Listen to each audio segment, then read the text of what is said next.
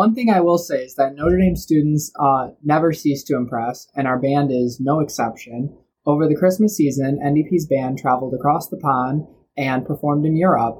I'm sitting down with Grace Simon and Rita Hajar to talk about their travels and their experiences. So, ladies, tell me a bit about yourself. Hi, I'm Grace. I'm a junior, and I'm a drum major and play tenor sax in the Notre Dame band.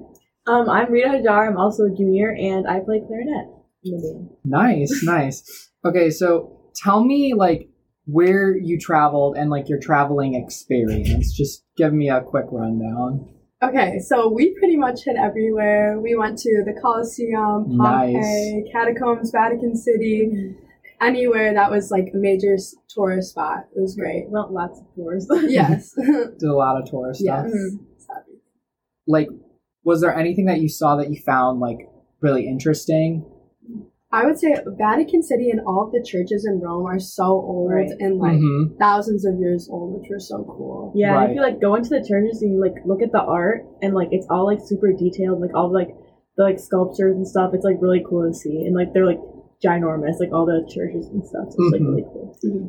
And this was your guys' first time traveling out of the country? Yeah, for me it was first time in Europe. Wow. Yeah, I've been to Europe, but it's been a while. So, but this is really fun. I got to do a lot of tours. The first time I went, I didn't really get to see a lot, but.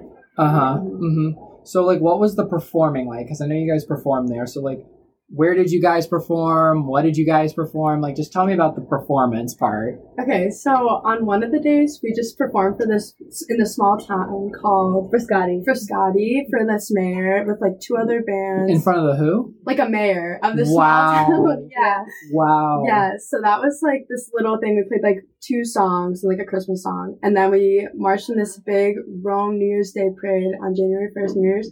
And there was hundreds of thousands. Yeah, there was so many people there. It was they're all kind of in the streets, and we kind of marched through. Yeah, I've never seen that many people before. It was such a cool experience. Right. Were there crazy. Other Americans performing in the parade, or were you guys there was some Italian bands, and then there was also some high school and college bands from the US that are also came in, and so it was kind of a mix, and it was really cool. Wow. So what was it like performing in front of people, in front of those crowds? It was an hour and a half of marching. Which was, wow. Yeah, it was a while. Oh my god. But I'm a drum major, so I just have to stand in the front and not do anything, but it was so cool just seeing the amount of people there for us, not just to watch us, just.